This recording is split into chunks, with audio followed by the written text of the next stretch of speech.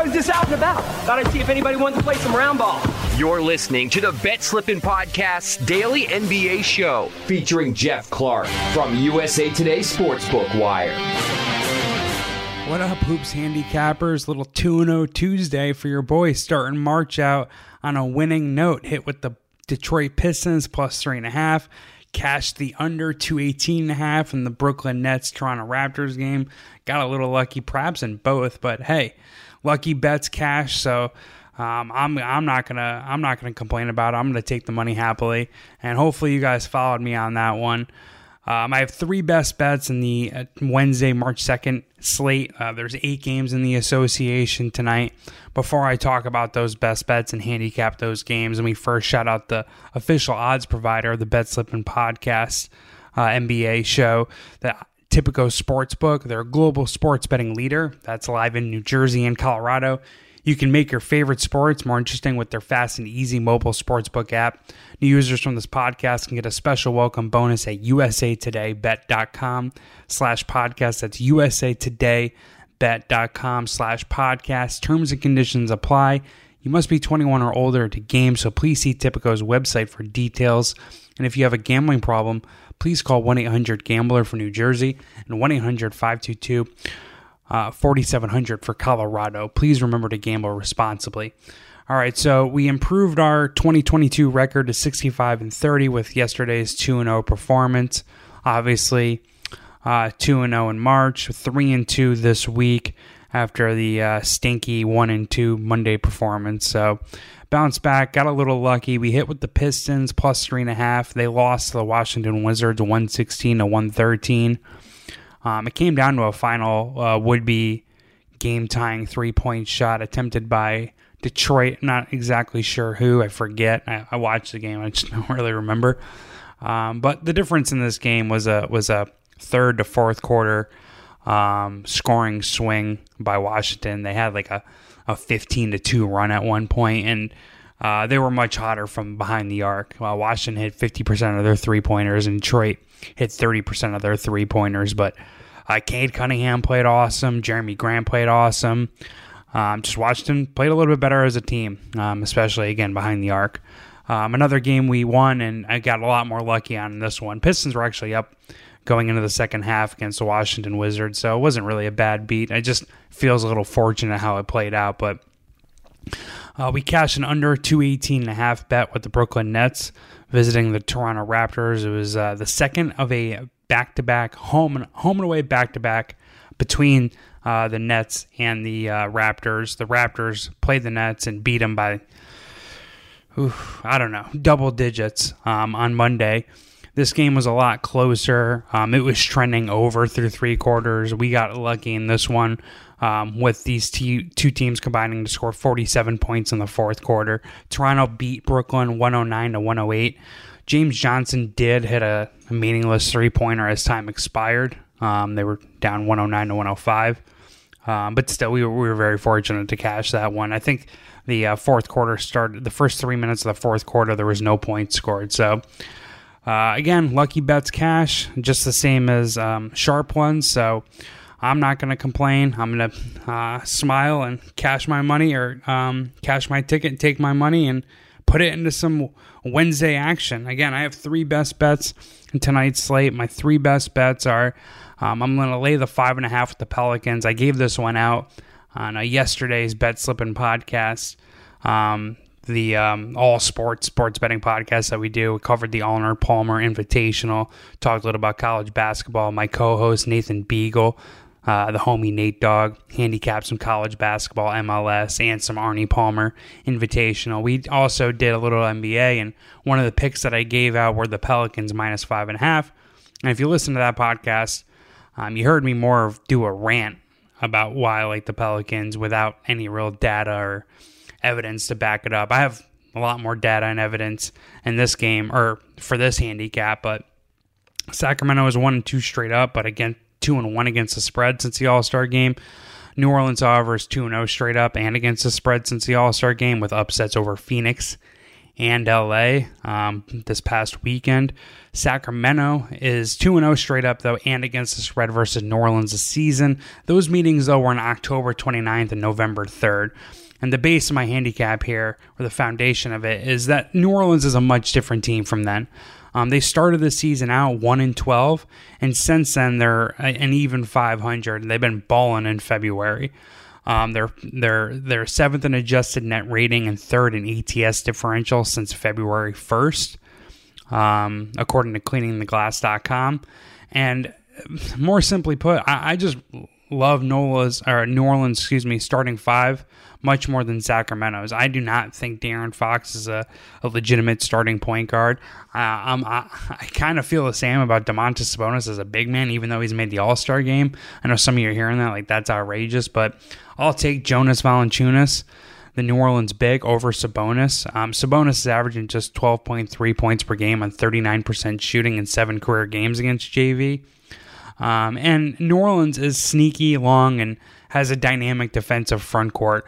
Herb Jones, Brandon Ingram have close to 7-foot wingspans. Jackson Hayes is a springy, super athletic, really defense-focused power forward. And Jonas Valanciunas is a big, beefy 7-footer who's more of an offensive presence but can clog the paint. And it's just going to be hard for Sabonis to get anything going. I don't think he's going to be able to put the ball on the floor.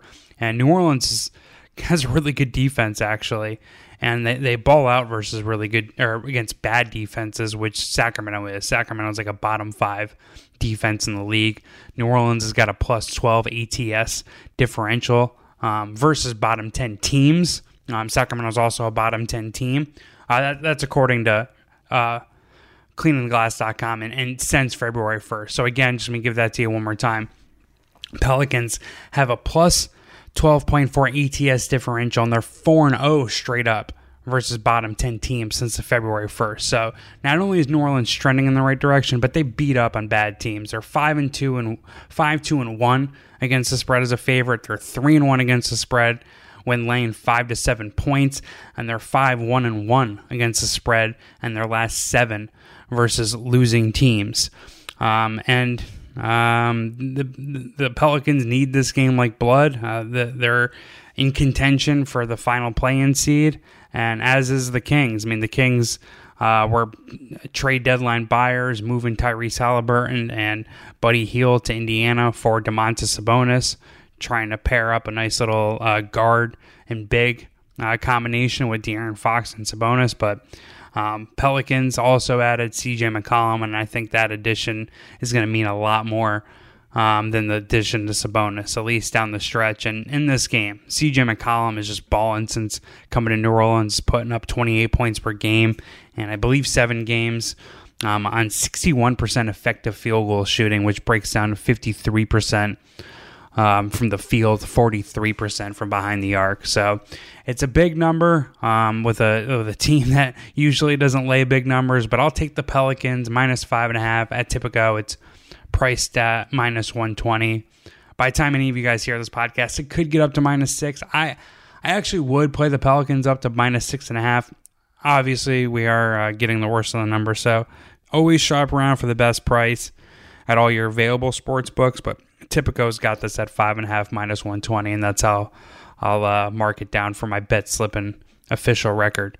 The next game that I like here, I'm taking the Miami Heat plus 4.5 as they visit the Milwaukee Bucks. The Milwaukee Bucks are 1-1 straight up and against the spread since the All-Star game. They beat the crap out of Charlotte 130-106 Monday. Miami is 4-0 straight up and 2-1-1 against the spread in their last 4. They crushed Chicago 112-99 Monday in a game. Again, that was a lot. It was a lot, I guess, further apart than the score would indicate. Miami beat the shit out of Chicago, is what I'm trying to say.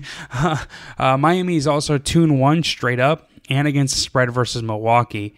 And these teams do have a storied history, right? Milwaukee got revenge in the first round of last year's Eastern Conference playoffs. I think they beat Miami 4-1. It might have been a clean sweep, but either way, Milwaukee got revenge en route to a title after Miami upset Milwaukee in the playoff bubble a couple years ago on the way to their NBA Finals loss to the Los Angeles Lakers. So these two teams do have a history. They're very familiar with each other.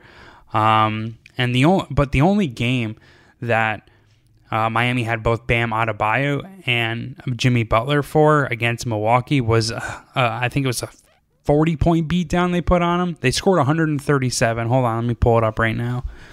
Sorry about that, guys. They beat them 137-95. Now, Milwaukee, they were missing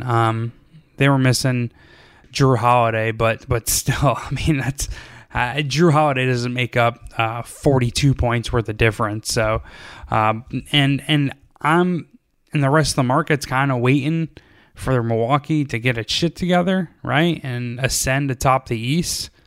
But I mean, Miami's the best team in the East, and the numbers can back it up. And we're 60+ games into this. Miami's got a higher effective field goal percentage differential and a higher rebound per game differential than Milwaukee. And Miami is 18-11 in clutch situations, so they win tight games. Whereas Milwaukee, I believe, is 15-16 overall in clutch time situations. Also, according to Vegas Insider, we have a pros versus Joes game in this one. A slight majority of the public is on the Milwaukee Bucks here at home, but 80% of the money is on the Miami Heat. Now, typically, when the money column is a lot greater than the bets place column, that signifies like where the sharp money is, right? So if you see that, that's where you kind of want to follow the money and fade the public. So that's a sweet spot in gambling. It's just a nice addition to the handicap, but I mean, it's just a better spot for Miami. They're 9-5 against the spread as road underdogs with a plus 7.5 ATS differential. Milwaukee.